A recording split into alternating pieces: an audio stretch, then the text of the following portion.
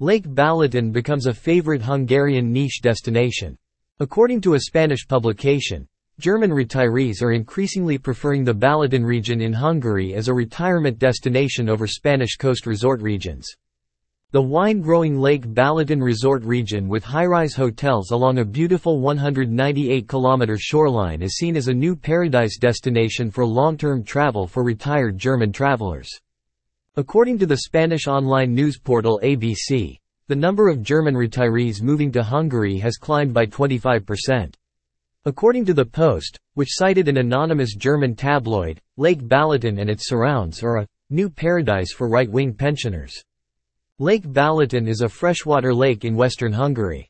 It's a major holiday destination with beaches, volcanic hills, and resort towns. The town of Veszprém has a walled castle district and 13th-century frescoes at the Gisela Chapel. This group of German tourists favors Lake Balaton and its environs for their retirement years.